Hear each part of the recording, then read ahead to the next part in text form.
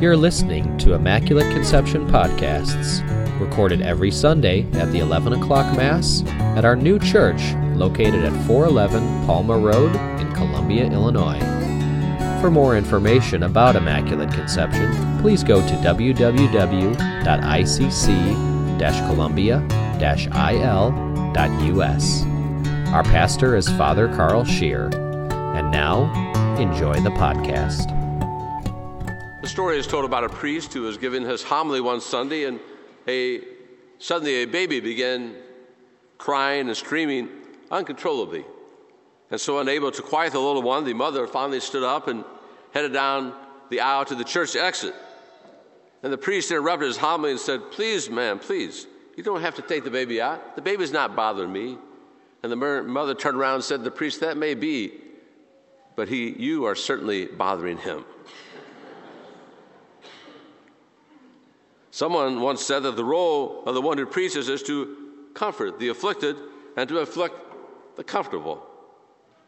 Today's gospel passage about Jesus healing the leper might make us all feel a bit uncomfortable. When Jesus touched the leper, he was knowingly breaking the Mosaic law, described for us today in our first reading for the book of Leviticus. Jesus, by doing this, was intentionally challenging his culture's religious mores. By touching that leper, Jesus invited him back into fellowship with the community, declaring him to be worthy of being treated with full human dignity. As St. Paul urged us in his letter to the Corinthians today, "Be imitators of me," Paul says, "as I am of Christ." Hence, if we are to be genuine Christians, if we are to be the Church of Christ, we too must dare to reach out and touch the untouchable ones, the lepers in our society today. For leprosy in the Scriptures was not just a physical disease, but it was also a disease that involved rejection and exclusion for certain groups of people from the entire community, for social or religious reasons. Who are the lepers, the untouchable ones, the religious and social outcasts of our present day?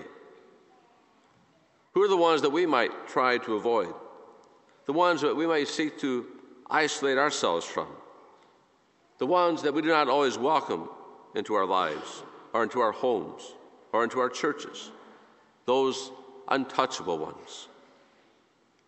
For some, it may be people who are gay or lesbian. It may be the physically or mentally challenged. It may be the elderly or those with Alzheimer's or those battling AIDS. Some people may be those who have tattoos or those who have body piercings or multicolored hair, or maybe people of color, undocumented immigrants, addicts, Muslims, liberals, or conservatives, or maybe even Cub fans. Whoever they might be, like Jesus, we must not be bound by social mores. We too, like Jesus, must dare to be boundary breakers. For in the kingdom of God, there are no boundaries, and all are welcome. But like Jesus, when we dare to touch the untouchable ones, we too risk being considered unclean. We too can become the outcast of society. We too can get nailed to the cross. But the good news is, if we take the risk of reaching out to the so-called unclean, the outcast, and the untouchable ones, we will not become tainted or unclean, but rather it will be just the opposite. For when we touch them, like the leper in today's gospel, when he was touched, we too will be made clean. We too will be healed. For the truth of the matter is, when we touch them, we touch the hand of God. Something that we might all do well to reflect upon and pray over during these upcoming days of our Lenten season.